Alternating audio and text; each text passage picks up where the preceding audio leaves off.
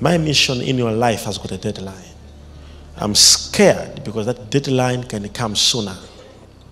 This day, you as a person, you will remember this day. I have received any name for you. I've been called every name for you. I've got so many things. I would say I must protect at my personal interest. I wouldn't want my name to be damaged, destroyed. But for your sake, I have become a ridicule.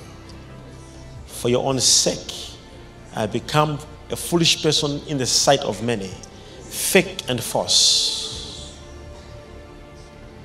I've been called all names, not for the sake of the church, but for you as a person. I cry for South Africa. I cry for you. I cry for this land. I cry for this city. May you open your eyes and see that these are the days of your visitation.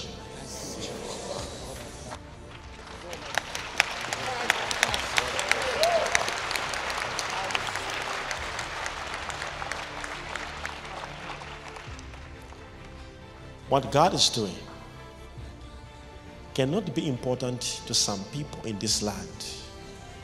But there are some people who prayed for this. That's why my calling is not to stand on the pulpit and preach and go home.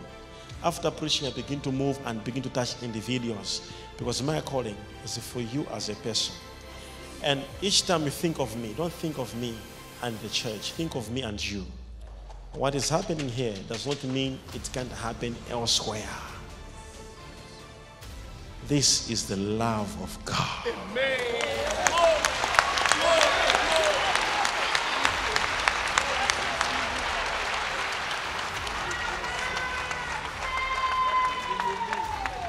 I'm not here for the congregation.